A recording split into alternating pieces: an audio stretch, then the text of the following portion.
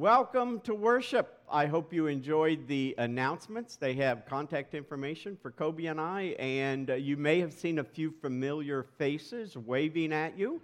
And so I want you all to please wave at me now. I can't see them. Can you? Oh, there we go. Welcome to worship again on this second Sunday of Easter. I had a conversation with a few folks this week. I mean, who would have ever thought that you go to worship at your kitchen table or in your living room, and most of you are probably not dressed like this. You maybe have your sweats or still have your pajamas on, and yet we can come together and join together in worship of our awesome God, who doesn't require that we necessarily gather in the same space in order to worship Him together. And so I invite you this day to sign in. Let us know that you're there and who's with you on Facebook. And just so that we know, text us and let us know any prayer concerns that you may have, or send us an email. But get settled in, get your coffee. That's an important thing. And get your lyrics, and let us join our voices together as we sing Mighty to Save.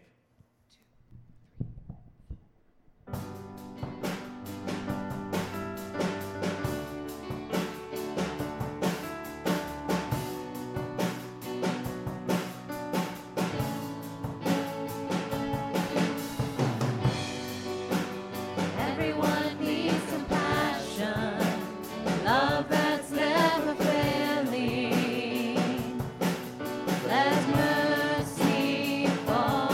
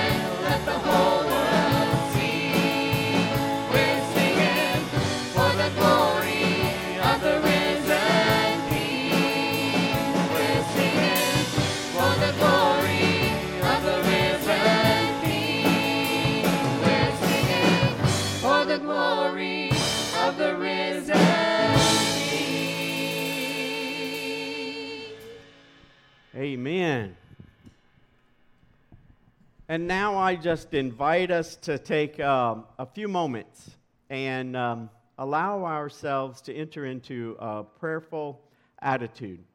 I invite you, if you have concerns or joys, to share those with the folks who are in the room with you. And again, I invite you to email those or text those to us so that we might continue to uplift each other in prayer throughout this week. But now I just invite us to bow our heads and to allow our thoughts to focus on God and God's presence with us wherever we may be.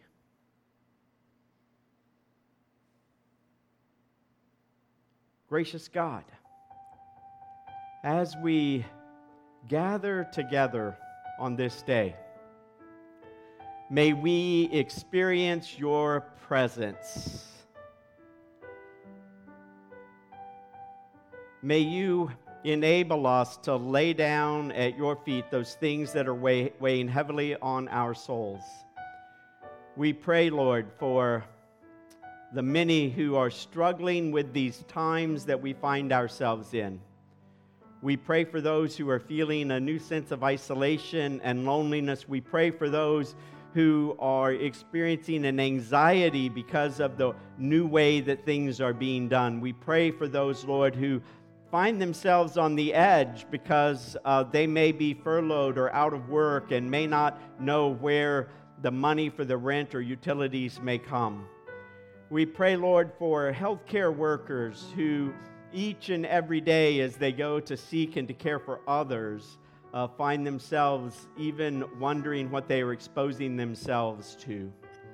We pray for those, Lord, who have family and friends who have contracted this COVID-19, and we pray for their recovery and your presence upon them. We pray for those, Lord, who have lost the loved ones in this time, whether it's due to the virus or for other reasons, and have not been able to gather and mourn in the way that we typically do. We would pray, Lord, that they would know that your presence is with them, and that you do not abandon us, but you walk with us in and through all times. And Lord, even as we lift up to you these concerns, we also raise to you this hopefulness and this thankfulness for your presence with us. Enable us in these times to be able to slow down, to be able to look and to see your presence in the world, to look for what you are and can do in and through this. Enable us, Lord, to open our eyes so that we might see you more clearly, so that even in the midst of these difficulties, we might open up our hearts and our minds so that we might learn from you, so that we might learn to trust you and to entrust our lives with you. Indeed, gracious God, help us. Help us, even in the midst of this crisis, to reflect your love and your grace and not to give in to the anxieties and the frustrations of this world, but instead to be examples of your love and grace, expressing a hospitality and an openness to all people. Gracious God, in the midst of our worship this day, open up our hearts, open up our minds, open up the very depths of our soul, that we may experience your Spirit, and that we may continue to be transformed into people who live and love like Jesus, so that we might make a lasting, positive difference in the lives of others. And now let us join our voices together as we pray the prayer that Jesus taught us to pray. Our Father, who art in heaven, hallowed be thy name. Thy kingdom come, thy will be done on earth as it is in heaven. Give us this day our daily bread, and forgive us our trespasses, as we forgive those who trespass against us. And lead us not into temptation, but deliver us from evil. For thine is the kingdom, and the power, and the glory forever. Amen. Let us continue in our worship. Let us continue to allow the Spirit to move in and through us as we join our voices together and sing, "What a Beautiful Name."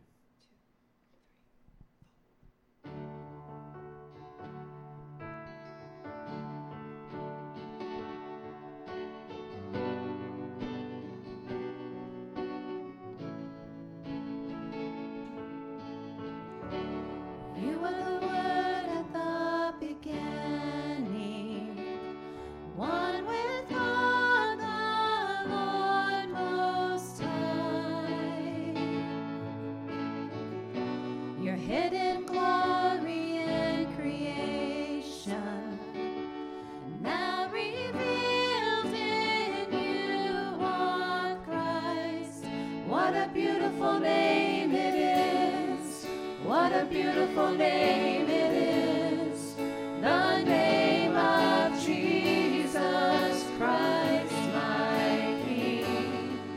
What a beautiful name it is. Nothing compares to this.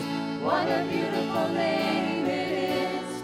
The name of Jesus. You didn't want heaven without us. So Jesus, you brought heaven down. My sin was great, your love was greater. What could separate us now? What a wonderful name it is. What a wonderful name it is. The name of Jesus Christ, my King. What a wonderful name it is. Nothing compares to this. What a wonderful name it is. The name of Jesus.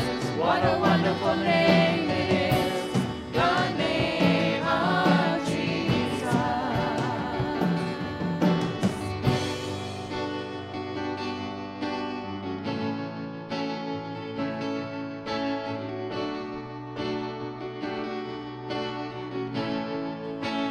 Death could not hold you. The veil tore before you. You silenced the boast of sin and grave.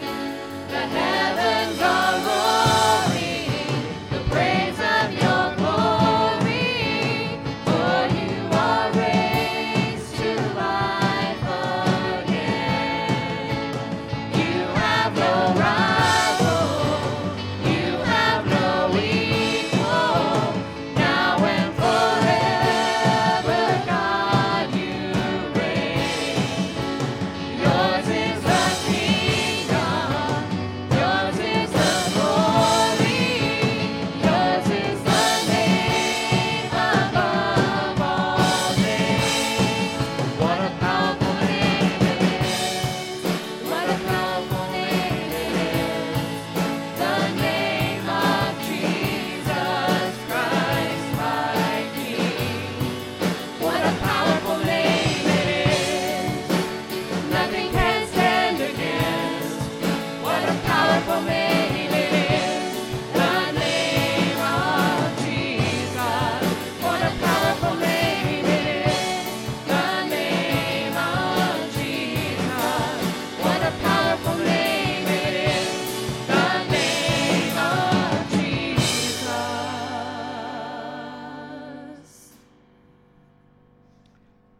Amen. I just love that song. That has got such a powerful message, I think. And I thought today, kids, gather around as I want to share the story of Easter in a little different way, maybe than what we're used to hearing it. One thing that I missed being able to do this year that I did in years previous at my previous church, they had their Easter egg hunt on Saturday mornings.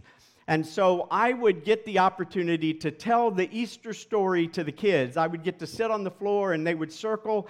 And I shared this Easter story with them because often I find we have difficulty in sharing the Easter story in a way that's easy for our children to understand. Too quickly, we want to talk about what happened at Easter and talk about Jesus dying on the cross and taking some punishment from God for our sins, and somehow this is supposed to convey God's love for us. And while that has been a way that we have often talked about it, I'm not sure it's the best way to talk about what happened on the cross. And so I just want to share this perspective with you.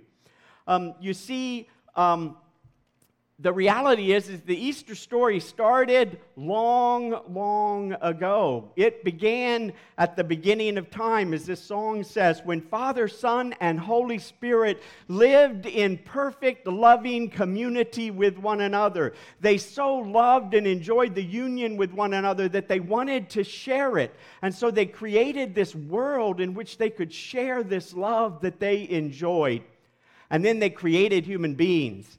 And their desire was that human beings would live in union with Father, Son, and Holy Spirit, that human beings would be God's representative, that they would be God's image bearers here on the earth, and they would help the earth thrive and be fruitful, and all would be well as all of creation lived in community and union with God.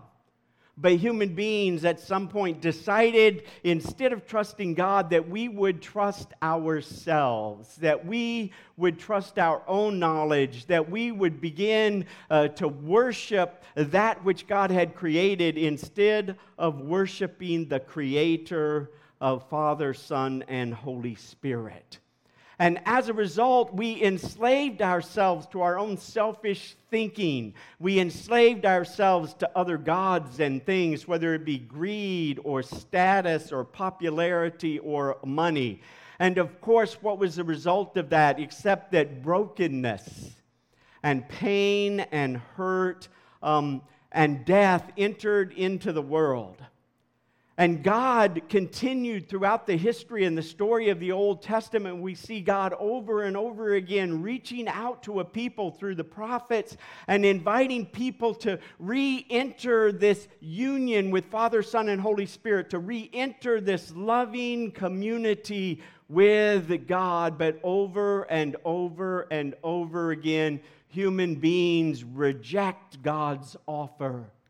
We reject God's ways. We reject the offer to live in communion with God. And so finally, God decided to come in person here on earth. And so God came in the person of Jesus to show us the way, to give us an example of what it looks like to live in loving connection with Father and Holy Spirit, to show us and to offer us healing and forgiveness and goodness and wholeness, to show us how to live in trusting of God. But not surprisingly, once again, humanity rejected God's offer and God's ways. And as a result, as Scripture tells us over and over again, Jesus was handed over by the religious leaders and condemned to death. He was given over to the Roman rulers to be mocked and to be ridiculed and to be crucified on a cross. You see, on the cross, Jesus wasn't being punished by God. Jesus was receiving all of the natural consequences of the sins of humanity, of our own brokenness. He was taking all of this onto himself to experience the rejection of humanity. And so the cross is the natural result of what happens when we as human beings reject God and go our own ways. But in taking all of that upon himself, even going to death, it is on the third day that God raised Jesus up, showing once and for all that all of our brokenness, all of our sins, all of the evil that we can do and that we can throw at God will not defeat God, that God overcomes all of this. There is nothing that we can do that God cannot create new possibilities and give new life to. You see, the story of Easter is about God overcoming all of our rejection and all of our brokenness and all of our evil and sinfulness, and showing it does not have the last word, but that God has the last word, and that God is love and offers life. It is a way of saying that we too can have this resurrection life. We do not have to be controlled by our brokenness and our sin and our evil, but we too can live in communion with Father, Son, and Holy Spirit, and we can indeed learn to live and to love like Jesus and we can make a real difference in the world here and now. We don't just have to wait until we die and go to heaven to live in communion. And that, folks, is the Easter story that we should be telling our children and our neighbors and anybody who will listen. God has defeated the power of evil, and in Jesus' resurrection offers healing and life this day and every day. Let us celebrate that as we join our voices together.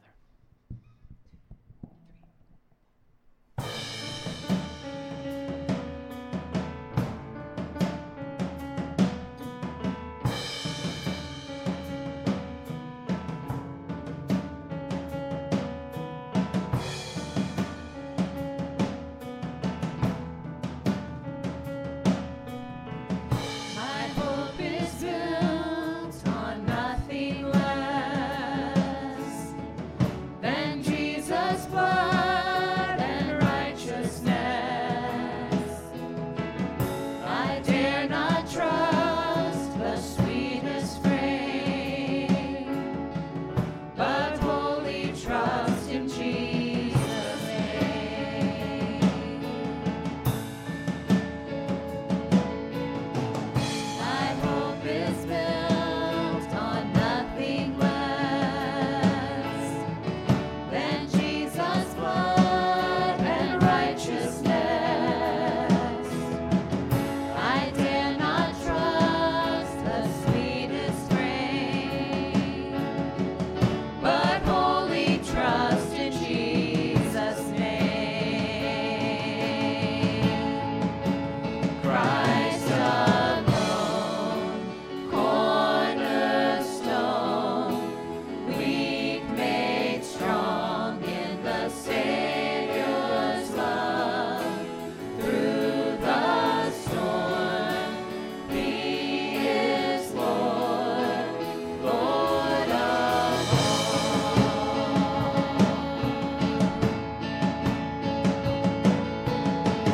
When darkness seems to hide His face, I rest on His unchanging grace.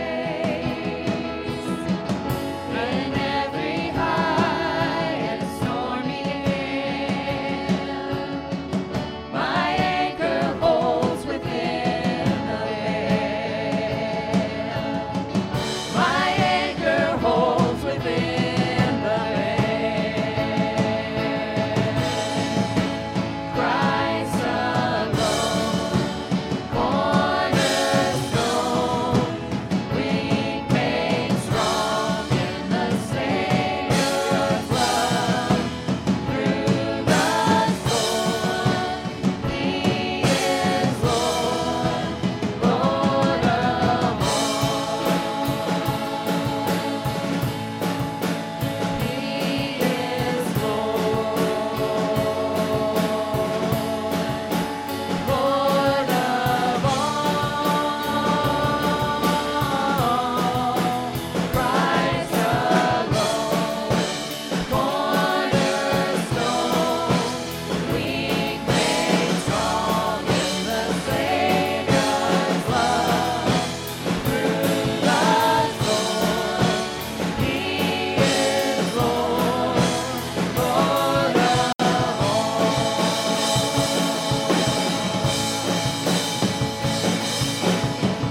When He shall come with trumpet sound, oh, may I then in Him be found, dressed in His righteousness alone, faultless stand before the throne.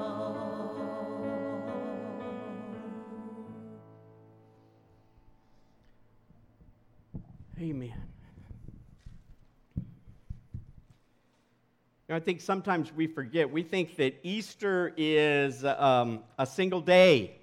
But in reality, we celebrate Easter for 6 weeks. This is the second Sunday of Easter. And I think sometimes we get in our mind that those first disciples saw the risen Christ and the light bulb went off in their heads and they all understood everything that Jesus had taught. And yet, if we pay attention to Scripture, we realize that is not what happened. In fact, Jesus spent 40 days walking the earth after his resurrection from the dead, appearing to his disciples, and depending on how you count the appearances, he appeared to his disciples 10 to 15 different times in that 40 days because he continued to need to share with them and to enlighten them and to help shape their understanding of God and God's Scripture and of the Messiah.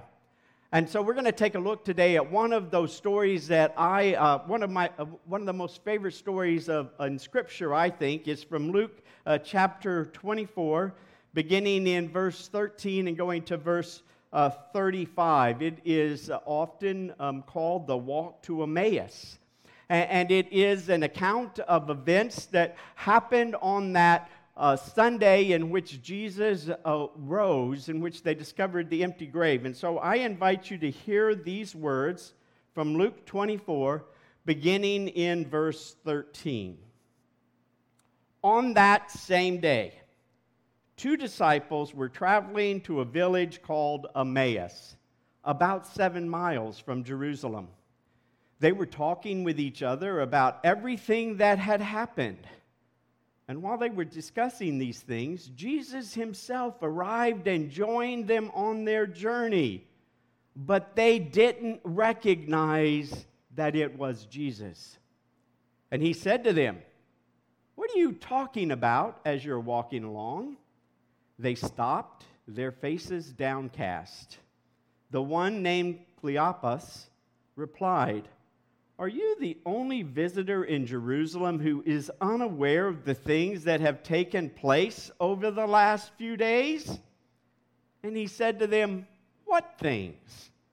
They said to him, "The things about Jesus of Nazareth. Because of his powerful deeds and words, he was recognized by God and all the people as a prophet. But our chief priests and our leaders, they handed him over to be sentenced to death, and they crucified him. We had hoped he was the one who would redeem Israel." All these things happened 3 days ago. But there's more. Some women from our group have left us stunned. They went to the tomb early this morning, and they didn't find his body. They came to us saying that they had even seen a vision of angels who told them he is alive. Some of those who were with us went to the tomb and found things just as the women said, but they didn't see Jesus. And then Jesus said to them, "You foolish people, your dull minds keep you from believing all that the prophets talked about. Wasn't it necessary for the Christ to suffer these things and then enter into his glory?" Then he interpreted for them the things written about himself in all of Scripture, starting with Moses and going through all of the prophets. When they came to Emmaus, he acted as if he was going on ahead. But they urged him, saying, "Stay with us. It's nearly evening, and the day is almost over." So he went in to stay with them. After he took his seat at the table with them, he took the bread, blessed it, and broke it, and gave it to them. Their eyes were opened, and they recognized him, but he disappeared from their sight. They said to each other, "Weren't our hearts on fire when he spoke to us along the road, when he explained the Scriptures for us?" They got up right then and returned to Jerusalem. They found the 11 and their companions gathered together, and they were saying to each other, "The Lord really has risen. He appeared to Simon." And then the 2 disciples described what had happened along the road and how Jesus had made himself known to them as he broke the bread. Everyone with ears to hear the word of God and respond this day. This is such an awesome story because it begins with these two followers of Jesus who had witnessed his teaching, had witnessed his suffering and his death and his crucifixion, who found themselves with hopes that had been shattered. They find themselves worried because the one who they thought to be the Messiah, they now realized wasn't the Messiah. Their very faith had been shaken to the core because you see, the one they thought was the Messiah and their conception of God had clashed, and one had to give either Jesus wasn't the Messiah or their conception of God and the Messiah were wrong. And they find themselves disappointed as they say, the one who we thought would redeem Israel has been crucified. You see, they had not yet to understand that the redemption of Israel could come in a way different than they expected or anticipated. And as they're going on this journey in their sadness, they encounter this stranger. And this stranger kind of laughs at them to some extent, because as they tell the story about what has happened, if you're familiar with Luke and the rest of the Gospels, in essence, they recount the story in the exact way that Jesus told them that it would happen 3 times in his teaching. He told them that the Son of Man, the human one, that the Messiah is going to be handed over, is going to be rejected by the religious leaders and condemned and handed over to the Roman officials to be crucified. And he would rise on the 3rd day. And they tell the story, they just don't get this concept of resurrection. They don't even realize that they are recounting the story that Jesus had told them would happen. And so this stranger, Jesus, who happens to be Jesus, comes alongside of them and begins to talk with them and begins to share with them a different conception of God than what they are talking about. Begins to share with them a different interpretation of the Scripture that they were so certain that they understood, because they were certain that a Messiah would come and set up an earthly kingdom just like the kingdom of David, and that all of the Israelites and all of the Jewish faith would come together in Israel, and they would throw off the Romans, and they would rule once again from Jerusalem this earthly kingdom. He began to unpack for them a different understanding of the Messiah than what they had understood. And so, as he unpacks this for them, I see them intently listening to Jesus and what Jesus has to say. Part of me wishes that Luke had written a couple of more chapters and really articulated what it was that Jesus said to these disciples about the Old Testament, so that I could use it over and over again with people today. But if I pay close attention to the story, you know what I notice? Jesus, the best storyteller that ever existed, Jesus who understood and could interpret Scripture better than I ever hoped to interpret Scripture, after he unpacked Scripture to them, I would have expected the 2 disciples to say, "Eureka! I understand it now," and to take off running back to Jerusalem in that moment, and yet that is not what happens. Now, the good news is another thing that doesn't happen is they don't look at this stranger and say, "Man, you are crazy. You are talking heretical things. You are talking about Scripture in ways that make no sense. Get away from us."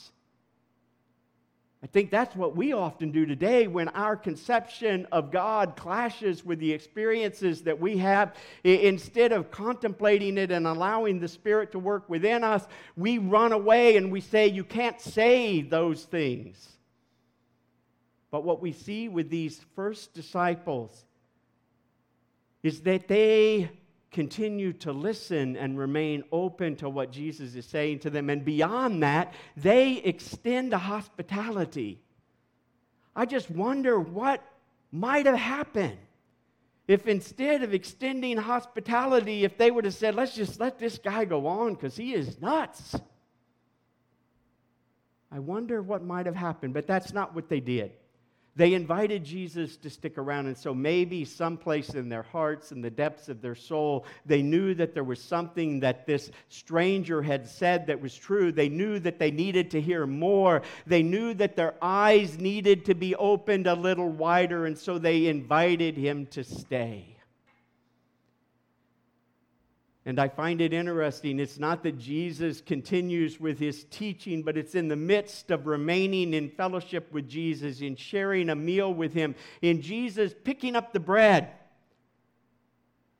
blessing it, breaking it, and giving it to them, that suddenly their eyes are opened. And they realize that the very stranger in their midst is the crucified Jesus, who is alive. And in that moment, he disappears. They don't hesitate to turn around, and this time, I'm sure they did double time as they hustled this 7 miles back to Jerusalem to share what they had heard and seen and encountered. See, this is a wonderful story of 2 disciples of Jesus beginning their day with heavy and sad hearts, mainly because their misconception of God and the Messiah and what God could and would do was muddled up. They needed to remain in connection with Jesus so that he could continue to unpack the Scripture to them, so that they could continue to understand more fully of God's ways.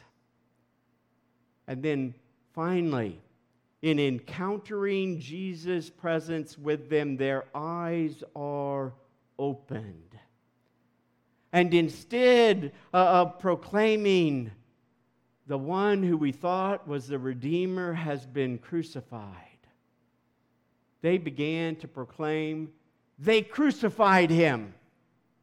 And that's the way God chose to redeem Israel and all of the world. Not in the ways of the world, but in the ways of God. You see, they began to understand that God entered into humanity's suffering and took that upon himself, and that in his teaching, God was inviting his disciples to do the same thing, to deny ourselves, to take up our cross, and to follow Jesus wherever he goes, allowing the Spirit to open up our eyes more fully each and every day, not putting God in a box, but being open to the ways that God works and the new possibilities that God creates. You see, I think today we need to continue to allow God to speak to us, so that we can take the God that we have put in a box, so we can take those stories about God that have become so entrenched in our heads and yet maybe aren't as true to Scripture, those beliefs that we have that are as deep as some of those first disciples about the way that the Messiah might work, and that we might expose them to Scripture, and we might expose them to the Spirit, and we might begin to learn that the only thing that's for certain is when we put God in a box and think we've got him all figured out and think that he cannot act in the world except in ways that I think he can act, he surprises us and shocks us and comes alongside of us and invites us to join him in the new and different things he is doing in this world. Christ is risen. Christ is alive, and God continues to create new possibilities for us, even in the midst of crisis and difficulties. Nothing is too difficult for God. Nothing can God not bring life out of.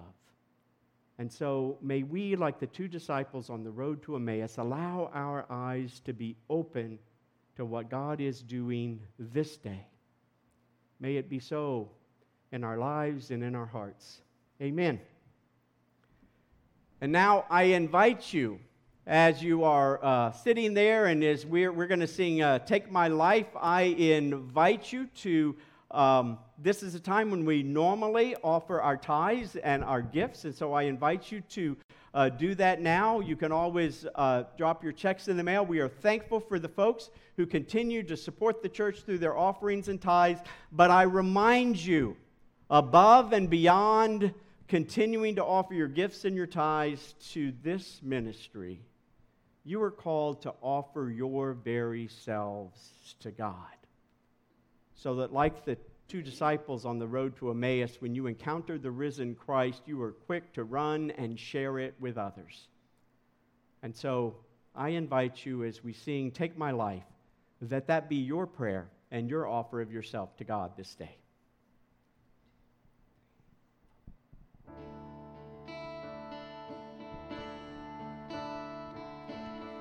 Take my life and let it be consecrated, Lord, to Thee. Take my moments and my days, let them flow in ceaseless praise. Take my hands and let them move at the impulse of Thy love. Take my feet and let them be swift and beautiful for Thee.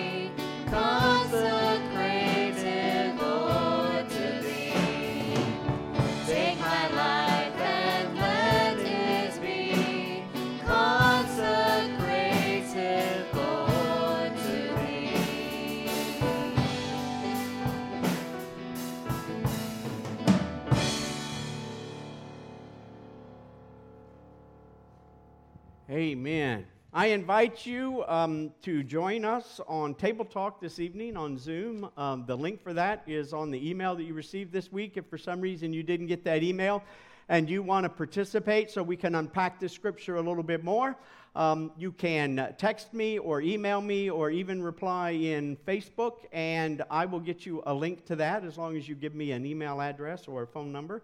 And I will get you that information. That's at 6 o'clock this evening, so you're invited to participate in that.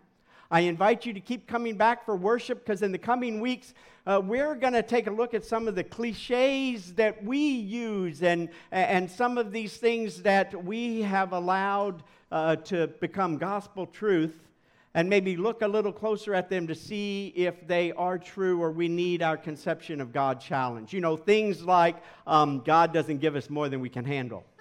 Is that true? Or everything happens for a reason. God causes everything to happen. We're going to unpack some of those things that we just say flippantly sometimes and accept as gospel to see if indeed those are true. So I invite you to come back and to join with us as we look at that. But for today, may you this day hear once again the proclamation of the gospel. Despite all of our brokenness, despite all that we throw at God, despite all of our attempts to mess up the world, despite all of our attempts, God still invites us to live in union with Father, Son, and Holy Spirit. And God says there is nothing that you can do that will cause me to rescind that invitation. God invites us to trust Him, to live in union with Him, and to allow Him to heal our brokenness, to allow Him to touch us in our points of loneliness and sorrow. A God who invites us in the midst of death to embrace life. May you this day know and experience the risen Christ, and may you go forth to share the good news and your own experience with the risen Christ with your neighbors, with your Facebook friends, with whomever you may speak with on the telephone or yell to across the street. Jesus Christ is risen, and He is alive in our lives this day. Go in the name of the Father, and of the Son, and of the Holy Spirit. Amen.